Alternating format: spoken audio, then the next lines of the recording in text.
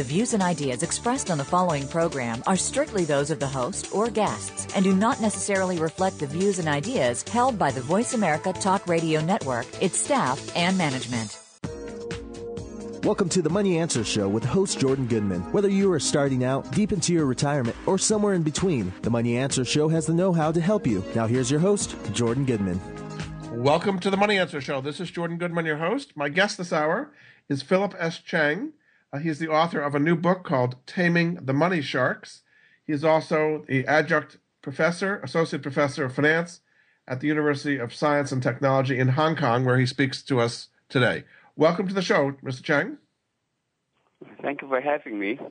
Let's just start with a little bit of your background as an investor and what you bring to having written this book.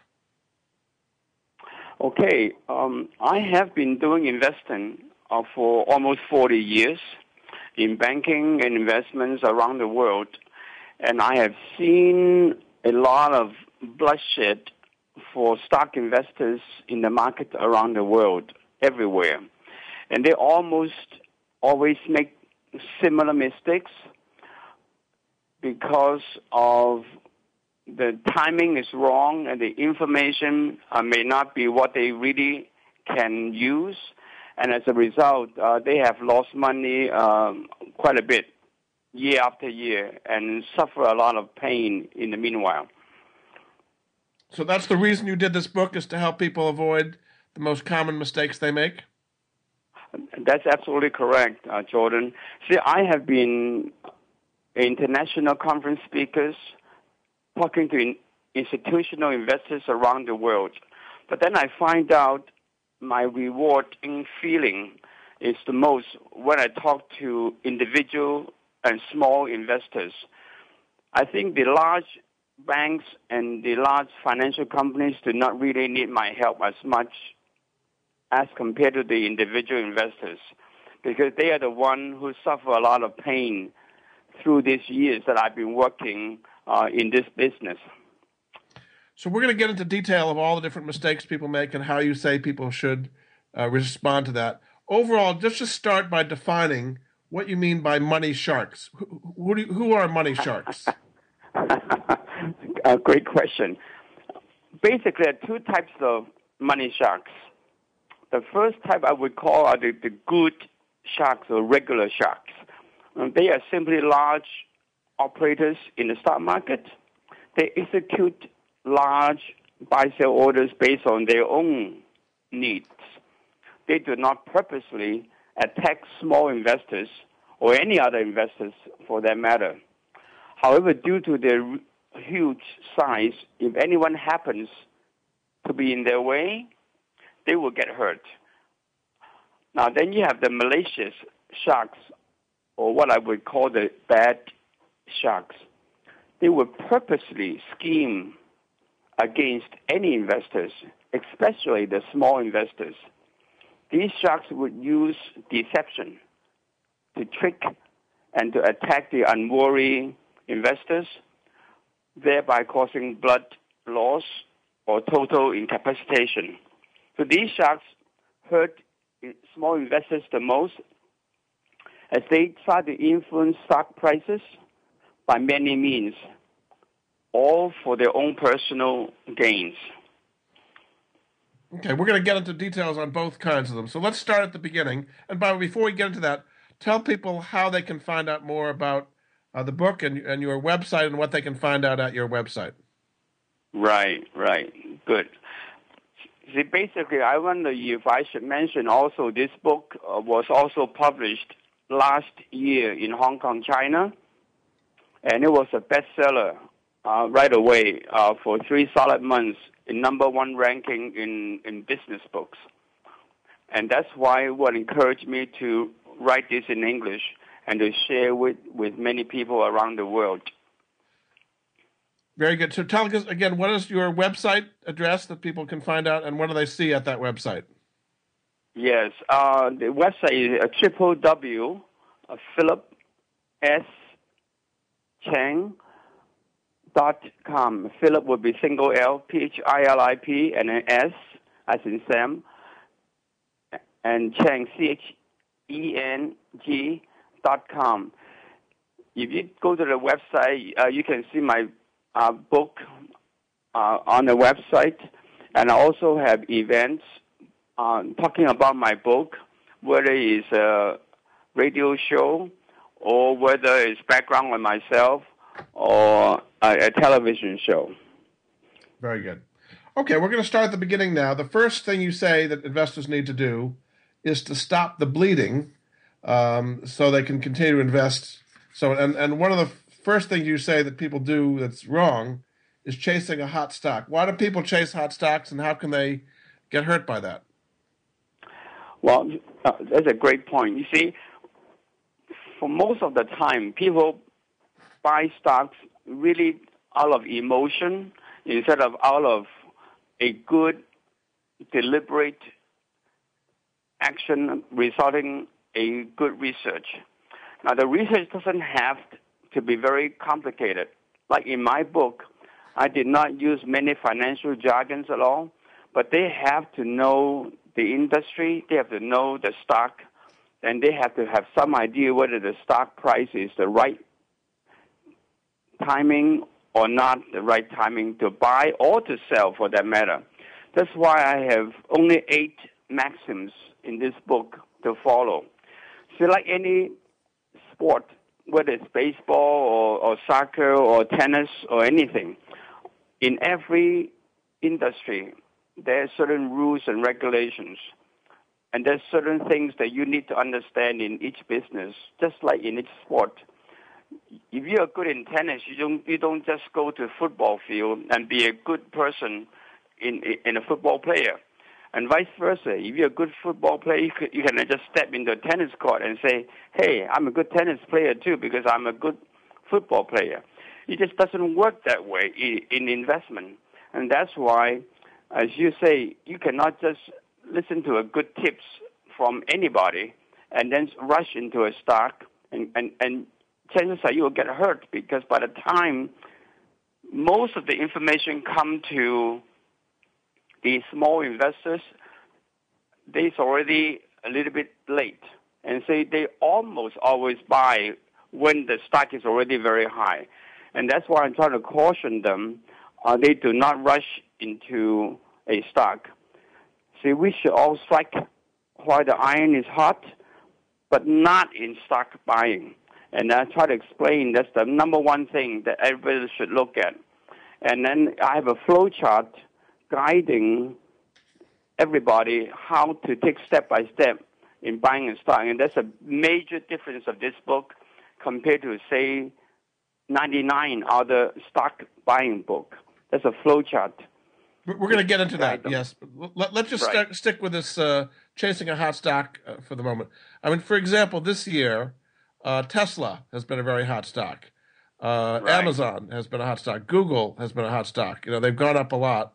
So people would say, if I'm not getting into these stocks that are going up quadruple and so on, I'm missing out on huge opportunities. Even if they're high, they keep going higher. Why shouldn't I put some money into these things that seem to be the best place in the market? How can people resist when there's such, seems like that's the best thing to invest in?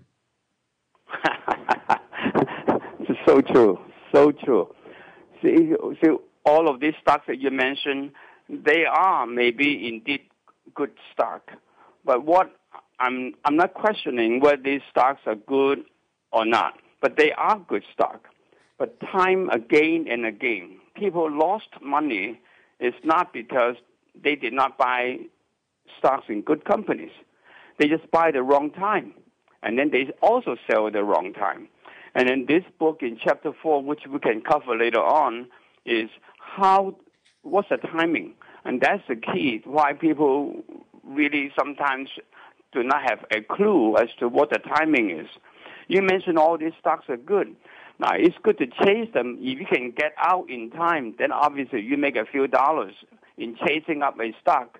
But most people, frankly speaking, they do not know when to get out. So you talk about some specific bubbles, like the tulip bubble in Holland and the property market in Hong Kong and the dot-com bubble. What bubble do you think is going on right now? What would be the equivalent of those bubbles in today's marketplace? Well, today is less defined than all these other bubbles because there are so many reasons coming in around the world. See, right now, we are all influenced by global events. There's so many things happening around the world, and we all know them. And so it takes any of these so-called geopolitical things to happen, or it could be a financial thing to happen, and it could drag down the whole stock market. The stock market, you can say, is recovering slowly, but the economy is still sort of feeble recovery. It's not a very powerful recovery. So when you buy stock, you have to buy at the right price, just in case the overall market drop. If you're at the right price, you don't lose as much, or at least you don't gain as much, depending on the price you get in. And that's what later on we can discuss as to how to time the entry into a stock. But the one thing we must avoid is buying on just this pure euphoria that this stock will go up forever. And that is something that we need to learn. One of the things you say is that people should cool down instead of rushing into buying something. So how would they do that? They see Tesla going up quadruple. So how should they approach that and cool down and not miss a big move in something that's really hot? Okay. Now, good point. Now, if they want to chase a good stock, that's fine. As long as they have gone through the company, the key ratios, and the industry, they have to understand the key industry terms and the rules. Whatever the company is, every industry is different from the other industry. So no one can be good in all 68 industries around the world. Even if you don't sleep, you don't eat, nobody can be good in all 68 industries, one person. Now, a large corporation, they have analysts covering all 68 industries, so that's why they know when to buy, when to sell. But if you're hopping from one industry to one another, and just all look at the stock chart and say, hey, I don't want to miss this, and that is so dangerous. And I've seen it happen, and people really lose a lot of blood on just by following a stock chart and say, hey, I don't want to miss this. Yes, and indeed. It's very painful. Yeah. Okay, we're going to take a break. This is Jordan Goodman of the Money Answer Show. My guest this hour is Philip S. Cheng. He is the author of a new book called Taming the Money Sharks. His website is Philip with one L, Philip S. Cheng, CHENG.com. We'll be back after this.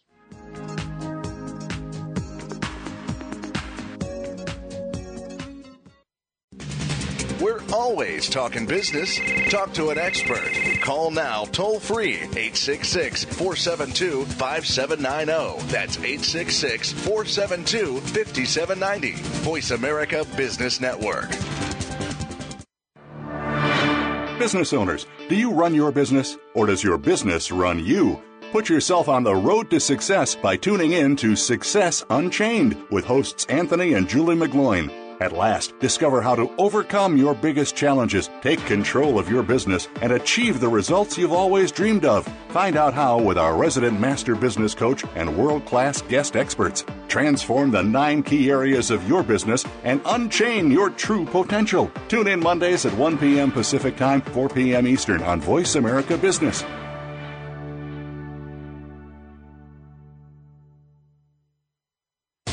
Think of the world 50 years ago.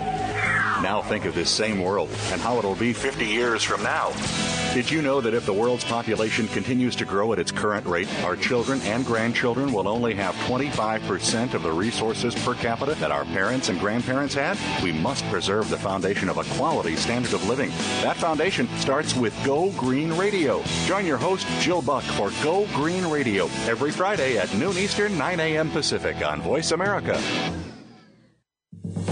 If you want to know about investing in emerging and frontier markets, Or if you have experience in this field but still need to know more, tune in to Emerging and Frontier Markets Investing with Gavin Graham. Gavin explores news, current trends, and insights about both categories of investing. His guest experts, along with his own knowledge, will help you stay above the line when it comes to growth potential, whether in funds or equities. He will look at what to invest in and avoid. Tune in to Emerging and Frontier Markets Investing with Gavin Graham every Wednesday at 9 a.m. Eastern Time, 6 a.m. Pacific Time on the Voice America Business Channel.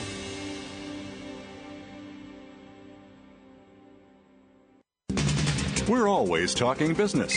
Talk to an expert. Call now, toll free, 866-472-5790. That's 866-472-5790. Voice America Business Network. You've been listening to the Money Answer Show with Jordan Goodman. If you have a question for Jordan or his guest, please call us now at 866-472-5790. That's 866-472-5790. Now back to Jordan. Welcome back to the Money Answer Show. This is Jordan Goodman, your host. My guest this hour is Philip S. Cheng. He is a professor of finance in Hong Kong. He was a chief investment officer at MetLife in Taiwan. He's written a new book called Taming the Money Sharks, and you can find out more about it at his website, which is philipscheng.com. Welcome back to the show, Philip. Thank you. So the next area you say people should do is to select an industry to increase the probability of profitable investment. So how should people go about picking an industry that they think would be a good place to invest in?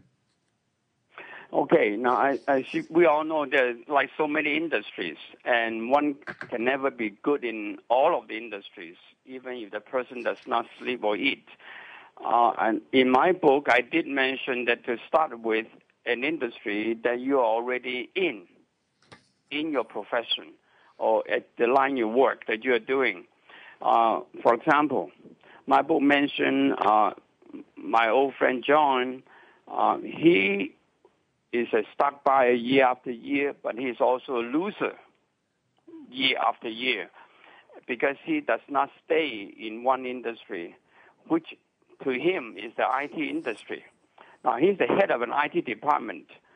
He knows software, he knows hardware, he knows all the top companies in both businesses, but he does not buy them because he likes to listen to hot tips from the media. The media friends are good. They report good things, but he himself may buy the wrong price. And so I asked John to stay with the IT stocks just for 6 months or 12 months, or depending on similar people, if they want to stay in one business, and concentrate and learn the industry, learn the top companies in the industry, and learn about the rules and the regulations, the terminology, and what makes a company good. Who are the price setter? How do people make money in the market? Who are the buyers? On and on and on.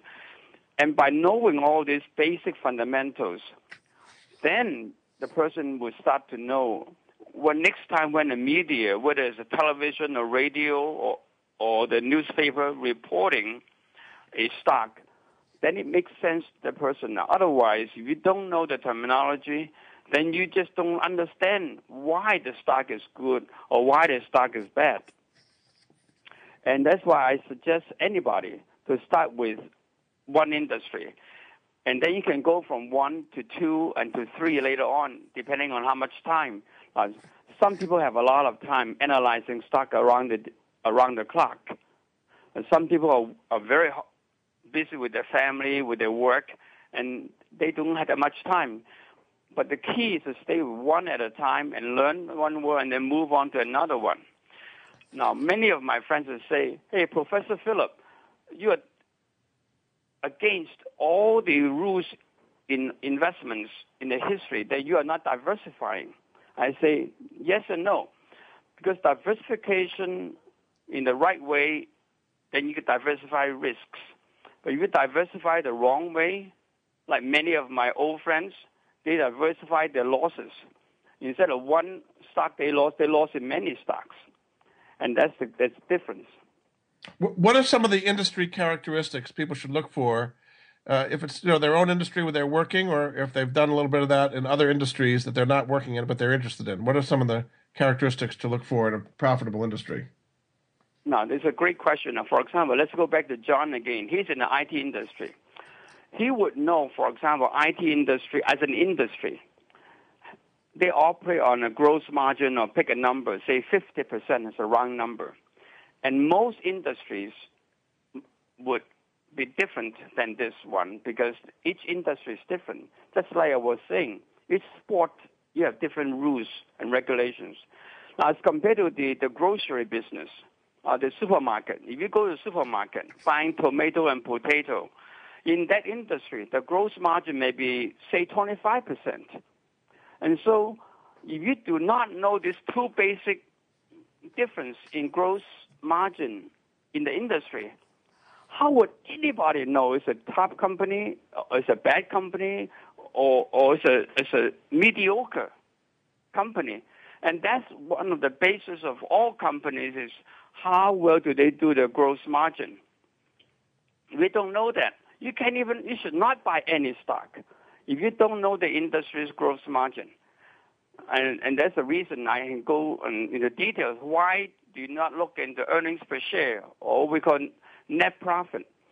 See, I've been in investments long enough not to use that number because that number is a good number for reference. But the key is gross margin, not net margin. That's why I don't know why for years and years people only learn about a company makes what we call bottom line. And that's not very useful because the bottom line has been what we call accounting packaging so much by the company that you never really understand. Then you say, well, how about gross margin? Why can't they fix the margin to? Yes, everything is relative. But compared to bottom line and the gross margin relatively is an easier way to look at an industry and look at a company. Okay, good. Now, you also have a whole section. Yes. Okay, I get the idea that we should look at gross margins. You also have a whole chapter on wise use of information resources. So people are getting information from all kinds of different places, friends and relatives, brokers, the media, analysts. How should they figure out who to listen to and who they should not listen to? Great question. See, most of us trust our friends, our relatives, and even our media friends because we listen to the radio and to television and the certain favorite newspaper. And all are good information with good intentions. But on the other hand, the people who report all these stocks or company information, they do not know you. Only you know who you are, what you want, and what your risk profile is, and how much you can lose, or what kind of risk you can take. And that's why you have to use this information wisely. You should thank all of them for providing information, but only you need to know as to how it fits into your portfolio. And many of this information are not, I would say they are irrelevant information because it doesn't really help you to make money. And the only reason why I wrote the book is want you to make money. It's not to be entertained or not to have a lot of fun or not to have a lot of excitement. Those are all good. But if you follow my 8 points in the book and chapter 3, and you mentioned, Jordan, it's a key thing to how you use information. You should learn from the media. You should use them as a good reference, but you make your own decision based on the flow chart, step by step, as to how you buy stock. One specific area you talk about is listening to what you call large investors or possible sharks. These would be like hedge fund managers or people who are trying to do takeovers or big investors who have lots of money. Is it generally a bad idea to follow if they buy something, Warren Buffett or Carl Icahn or some big hedge fund manager, people then follow right in after him? Is that usually a bad idea? Well, I would not say so. I would say you should thank them for mentioning certain stocks But if you happen to be in that industry, I think you can benefit greatly from these people who have been so famous around the world, because once you know the terminology and the financial numbers, and you fit into your own industry, it could be 1, 2, or 3, then you can still benefit tremendously, because these people, they supply information, but only you would know whether the information is already stale or not stale, or whether they're irrelevant or they're relevant, because now you already know the industry working. You know how the price is being set. You know the supply and demand. You know all of these things. So you are the one can really benefit from these so-called special situations or special events, what I call. Yeah. But on the other hand, you should also be careful that you have to look at the stock price, look at the industry, whether all these stories that you read or learn from the media, how is the timing? Is it already gone in terms of usefulness, or is it just fresh? And that's how you can make big money. Are you a believer in the random walk theory, that the current prices basically reflect all basic information, therefore you really can't gain an edge, and therefore, in effect, they're saying you should do index funds because you can't beat the market? Well, I think you can beat the market. That's a good point, because if you know the industry and know the companies, the best company in the industries, you can consistently beat the market. And I have done it, and my friends have done it, listening to what they can do best and doing the right kind of homework. So you don't have to do a lot of homework, but you have to have some homework. And that's what brings you to be the best in the investors group. And that's why the Chapter 4 is important, too. When I was going through training in Wall Street many years ago, we were taught to use 36 ratios to measure a company, whether the company is good or not. And I know my book readers will not use 36 ratios. They don't have time. They are working. They have families to take care of. And so I only use 5 key ratios to screen a company. If those 5 key ratios don't work, then drop the company. Don't waste time, because your time is precious. Okay, we're going to take a break, and then we'll come back to what those 5 ratios are, so people can understand how to buy stocks at good prices. My guest this hour is Philip S. Cheng. He's a associate professor of finance at the University of Science and Technology in Hong Kong. He was a former chief investment officer at MetLife in Taiwan, and he's the author of a new book called Taming the Money Sharks. His website is philipscheng.com.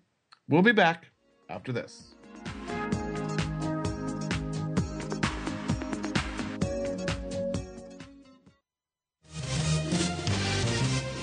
Stocks, bonds, investment opportunities, financial news, and talk.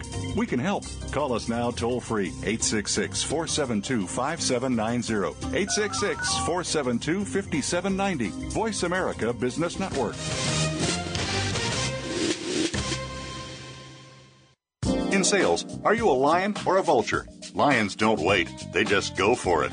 Vultures hang around until the lions are finished and just pick up the scraps. How can you set yourself apart as a lion? Join the other aspiring sales lions and listen to Forget Patience, Let's Sell Something with host Ty Maynard. You'll learn the tips and strategies of top sales professionals. You'll gain more clients at a faster rate and at higher margins. If you're a sales professional, business owner, or executive, listen in every Thursday at 8 p.m. Eastern, 5 Pacific on the Voice America Business Channel.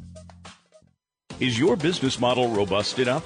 In today's ever-changing business environment, people are working to transform themselves, their futures, and their business. Tune in to Business Reinvention with your host, Nancy Lynn. To stay ahead of the game in business, you have to constantly reinvent yourself and your organization. With Nancy's experience and that of her guest experts, you'll learn from stories of inspiration, innovation, and forward thinking. Listen for Business Reinvention, live every Monday at 4 p.m. Pacific Time, 7 p.m. Eastern Time, on the Voice America Business Channel.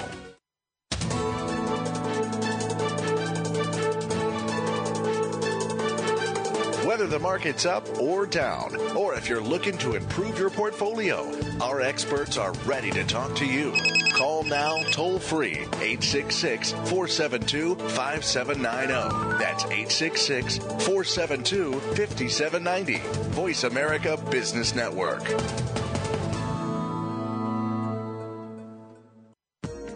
You've been listening to the Money Answer Show with Jordan Goodman. If you have a question for Jordan or his guest, please call us now at 866-472-5790. That's 866-472-5790. Now back to Jordan. Welcome back to the Money Answer Show. This is Jordan Goodman, your host. My guest this hour is Philip S. Cheng, who is a professor of finance in Hong Kong. He's also done a new book called Taming the Money Sharks. His website is philipscheng.com. Welcome back to the show, Philip. Thank you. So we were getting into the 5 key indicators that you should look at in seeing whether a stock is overvalued or undervalued and when to buy it. The first one is sales growth percentage. So basically describe what that's about and how people can find it and use it. Okay, now, all of these 5 indicators, this is the easiest one and it's the most basic. Now, I have struggled myself when writing this book, whether I should use 36 indicators or 5 or 2 or whatever magic number. But I know this 5, once you go through them, they give you a fairly good idea whether the company is worth you to even look into or just throw it away. Sales growth is basic. It's basically compared the sales of the company year after year, whether they are growing or not growing. So that I'm sure like 90% of our readers would easily be able to find it in the income statement. That's the easy one. Then the next one is gross margin percentage. We talked about that a little bit before. So what is it that you're looking for? Are you wanting the gross margin to be expanding or bigger than other companies in the industry? What are you looking for in the gross margin percentage? Gross margin, yes, both, Jordan. I like the gross margin to be at least as good as the industry. That's number one. Number 2, I wish it to be growing, but at least not declining. If it's declining, then we just run away. I think we should run the numbers for at least 3 years, if not 5 years, to get a feeling. And that shouldn't be that much time. It's a gross margin. It's a basic because, as I mentioned before, there's always accounting tricks, if you would, that many companies use as a rule, and they are all legal. But if you use gross margin versus what we call earnings per share or bottom line, you'll get a much better feeling of the company. Now, going back to what I said earlier, each industry has a typical gross margin, whether it's a high-tech company or whether it's a grocery business or whether it's a real estate company or whether it's a company selling furniture. That's just always a standard industry one. And obviously, each company is different. But if you look at the gross margin, and if it's not growing, if it's declining, then it's a big red flag to run away. All right, your third key indicator is the debt to net worth ratio. So what is that, and how should you find out if that's going to help you buy the stock or not? Okay, now that's good. Now that's very simple. Look at the balance sheet and look at the total debt and the net worth of the company. And the total debt, again, this number should be the level. It should not be growing unless the company is obviously growing the same pace. Then obviously it's natural. Now let me give you an example. Many companies, they use bank debt or any other debt. They incur a lot of money, not they make, but they borrow from the banks or other places, and they use that money to come into the balance sheet and income statement and pump up their sales, pump up their net profit. So that is very easy to do, and even simple things like that, people don't know. Now, I used to do lending in my previous employer. When I do cash flow lending, I need to know the gross margin and the debt net worth is in line with the company and in line with the industry. Because if I lose money in a company when they are going out of bankrupt, I should be the one to blame. But don't look at these two most basic indicators. They are financing their profit with bank debt. Okay, then your next one is net cash flow from core operations. So right now, this is the most simple. This is just one single number. It's $1. It's not a ratio. It's simply the amount of cash flow the company makes from core operations. Core meaning from their own businesses. It's not the cash they get by selling a building or by selling a subsidiary or anything like that. It's just a normal operations, how they generate cash. Now, cash is why so important is because in many numbers, when they have a ratio, you can play around with what I call accounting packaging. You can make things look good, look bad, look mediocre, etc. But cash flow is cash flow. It's just $1.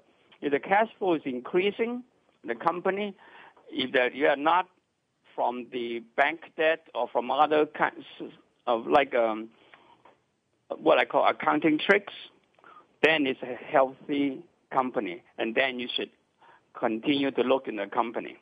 Do you want the cash flow to be growing at a particular rate based on different industries? Yes, growing with the industry, growing with the sales. For example, the sales are growing up, say, 10% every year. And if the cash flow is flat or declining, then it's a big problem. But the sales are growing up 10%, the cash flow also growing 10%. You say, hey, so this company is genuine. There's no accounting tricks. It's credible numbers. And that is so important. This is a solid $1. No ratios. No, it's very simple to get. Cash flow is different than earnings. Earnings may be useless for me, but cash flow is very important for me when I look at a company. And your final, the fifth ratio you look for is net cash flow from core operations, what we just talked about, divided by total assets. So that's a ratio. So what is that telling you? Right. Now, that one tells you how efficient the company is using the total assets to make the cash flow. Again, I'm pointing out I'm not using earnings or earnings per share divided by total assets per share. I'm looking at cash flow. So if my listeners do not learn anything today at all, learn the cash flow of a company is 10 times more important than earnings or earnings per share. And that should also be increasing as time goes by, or at least staying level. And I know there are 36 ratios overall at least, as what I used to do when I do lending. That's why I boil down to 5 because they're manageable. I know my friends will not run 36 ratios for any company to buy stocks. They may run 5, and I hope they would. That will help them tremendously through the years to make consistent money.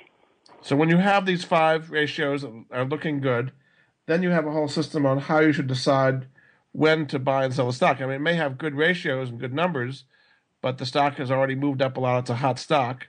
How do you decide what the right price is to buy these stocks if they have good numbers in those ratios? Right. Now, that's why going back to this chapter 4, I mentioned that one have to look at the stock history. Whether it's high-tech or whether it's a furniture company, doesn't matter. See, after you go through the 5 ratios, you know it's a good company, then you look at the history of the stock prices and the volume of the stock prices and where they are now. And that's how also technical analysis can also come in to help. Look at the moving averages, look at the key technical analysis, which I also point out in my appendix. I don't need you to spend a lot of time in technical analysis because I think fundamental analysis basically is very important. But technical analysis will help you to decide on a stock price. For example, if a stock has been very, very hot and be way, way above the normal spectrum, what we call Bollinger Band, or the moving averages, then you need to be careful. If you do buy in the stock, don't buy too much because it's way, way too hot. No good stock go up forever and ever. That's in my experience. they always come back. And don't rush into it. If it's truly a good company, you have a lot of time to buy in at your price. And then you have a whole section on portfolio strategy. So once you've got some good stocks, how do you put a portfolio together of various stocks from various industries so you actually benefit from diversification? No. See, this is a risk profile situation for every investor. Obviously, as everyone have their own risk when they buy into the stock. But basically, I'm trying to introduce the idea that for new stocks, for new things that you want to invest in, put it into what I call a satellite portfolio. For example, the 20% or 30% of portfolio. And if things get to the worst situation, you lose all 20%. It's not the end of the world. And that's what my friend, for example, he was during the tech crisis, and he lost everything because he put all his money into tech stocks during the 2000 crash. And now he's a retired person, but he has to work because he just does not have the concept of a satellite portfolio versus a core portfolio, which are either in cash or in very safe stocks or safe bonds or any safe asset of some kind. And this concept is different, obviously, applied to different people. Their age is different, with their family responsibility is different. So, but the concept is important. So the core portfolio are things you really like and you think you should hold on to for many, many years, and the satellite are things you should move in and out of based on opportunities. Is that the idea? That's the idea. And also a core portfolio can also benefit you because, as I said, grow bigger. You can also use the stock from the satellite portfolio once you know they're safe because you know the industry now, you know the company now. You can move it into the core portfolio, and then you use your cash to try out new stocks, and you go step by step. And this particular concept is extremely important for people who want to enjoy financial freedom. That they don't, if anything happens in the market, they don't lose all their money. Well, you're saying the satellite portfolio should be pretty much invested all the time. You're just changing which stocks are in there. You're not right. That's your test tube. That's your testing ground for any new assets. It could be a new stock. It could be a new asset of any kind. But just don't put in too much into that satellite portfolio. Now, of course, your age is different and your family situation may be different. But you have to have that concept. Very good. Okay, we're going to take another break. This is Jordan Goodman of the Money Answer Show. My guest this hour is Professor Philip Cheng. He's an associate professor of finance at the University of Science and Technology in Hong Kong. His new book is called Taming the Money Sharks, and his website is philipscheng.com. We'll be back after this.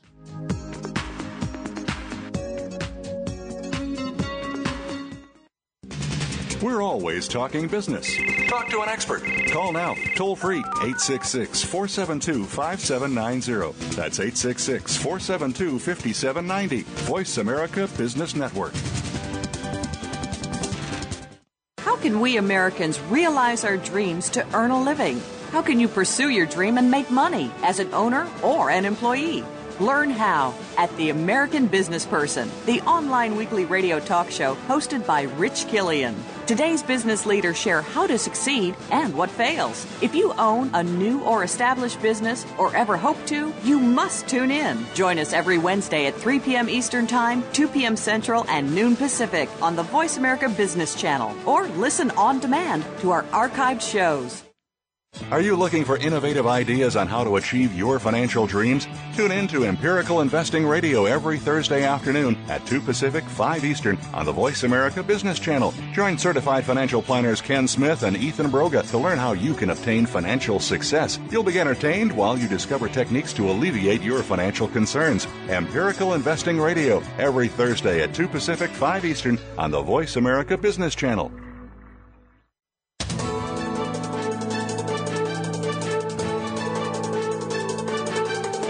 whether the market's up or down. Or if you're looking to improve your portfolio, our experts are ready to talk to you. Call now.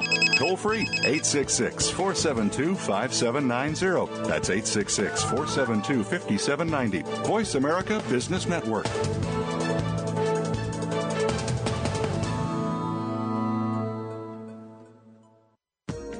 You've been listening to the Money Answer Show with Jordan Goodman. If you have a question for Jordan or his guest, please call us now at 866-472-5790. That's 866-472-5790. Now back to Jordan. Welcome back to the Money Answer Show. This is Jordan Goodman, your host. My guest this hour is Professor Philip Cheng. He is the Associate Professor of Finance at the University of Science and Technology in Hong Kong. He's the author of a new book called Taming the Money Sharks, and his website is philipscheng.com. Welcome back to the show, Philip. Thank you. So you have a chapter on what you call loving an investment or loving to make money. What's wrong with loving an investment, and why do you not make money by falling in love with the stock? Well, because I have seen again from experience that not just small investors, even big investors, we are all human. Around the world, I've seen people, they can fall in love with an asset or fall in love with a stock. For whatever reason, they fall in love. Sometimes when the stock or the asset prices go down, they do not let go because it's their old love, and they cannot get out of it. And meanwhile, they lose money. And I have examples in the books, for example, that people just have benefit from a stock or from an asset. Like in this case, I have a Jenny, the doctor. She loved commodity stock, commodity futures, and she, for a while, make money from it. But so much that she fell in love with it. So when the prices dropped, she would not let go, and she kept on borrowing money from her relatives and later on from loan sharks just to keep her position. But it just the result is very, very painful. She has to declare bankruptcy, and it's just so sad. And so when should you set a stop loss order or to avoid falling in love? When should you cut your losses when something starts going down? That's absolutely correct. As one of the ways is to, but the stop loss order, I know it's easy to say, like in many books and many newspapers, but it's hard to do. And again, going back to Chapter 2, you need to know the industry. And Chapter 4, you need to know the stock, the behavior of the stock. Because for one industry, setting, say, a 10% stop loss is appropriate, but for another industry, it's not. So that's why the basics, how to set stop loss, is important. And the stop loss, setting it is more difficult than when to buy a stock. And that's why buying a stock, the timing is critical. So if you buy at a low price, you would never have a problem in stop loss because you buy so low at such a good timing. And your worry now is becoming how much money you want to make, what kind of profit margin you want to make on your stock instead of a stop loss. But again, we are all human beings. We have sometimes some losses. Even the best of the best do lose money, and the stop loss comes in very important. So that's a good idea to avoid falling in love. Now, then you have your final chapters, what you call fully enjoy your profits from stocks, and you say it's not only about money, but it's also about a kind of lifestyle and being healthy. What are some things people can do to be healthy while they're doing all the investing things we've been talking about? Well, the thing to do is have a worry-free portfolio, and that's what this book is. So this book is really not just an investment book. It's also a psychology book. It's also almost like a medical book.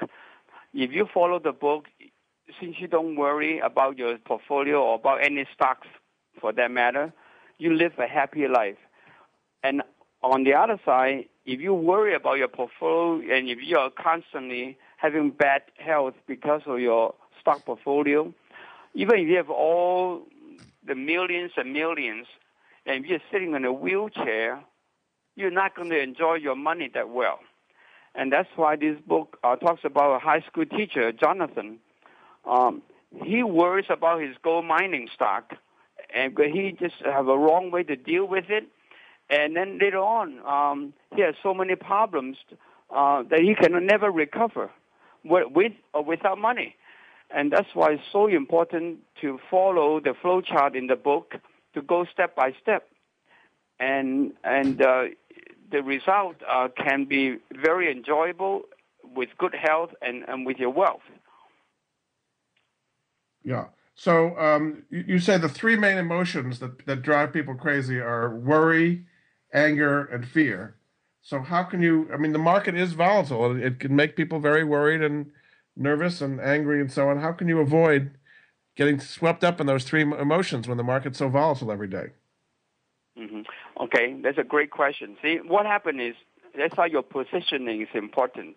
See, in a volatile market, you do not have to stay in the market. See, if you look at your own portfolio, your own industry, every industry is different. Sometimes when the market is good, your industry may not be good, or may be in a different phase.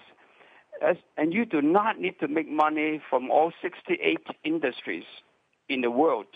If you make good money in 1, 2, or 3 industries, that you can make millions of money already in worry-free manner, because you know the stock, you know the behavior of the industry, and that's the basis of you have a worry-free portfolio. Because in case of volatility, you would, for example, have got out a long time ago. You will leave because you know you're following the stock, you're following the industry. So you know how much risk to take, and you will have bought in the right price. But you also have a final chapter. The days of leaving a portfolio unattended is gone now, Jordan. One must spend time in the portfolio. I'm not saying you have to watch your portfolio every minute, no, but you have to follow it. Many of my friends, they bought the stock, they leave it there in the portfolio, and for months and months, they don't look at it. Those days are gone.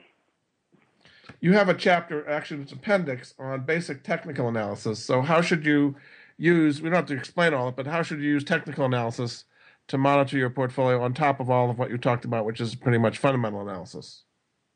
Yes. The technical analysis, for example, in any stock, there's a history of the stock, the low point, high point, whether they are at the moving average line or whether they are within a certain band of prices that they used to behave.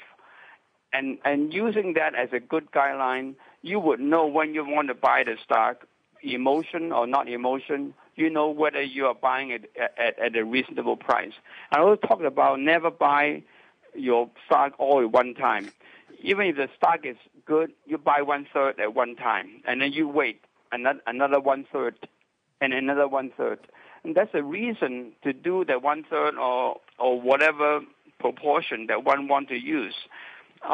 Because that way, if you buy correctly, you would not have to worry about and don't fight a battle that you cannot win. In fact, this is from the old sage people saying that if you have to fight a battle, you got to fight a battle that you want to win. And just like buying a stock, never buy a stock when it's overpriced, no matter how good it is. Yeah.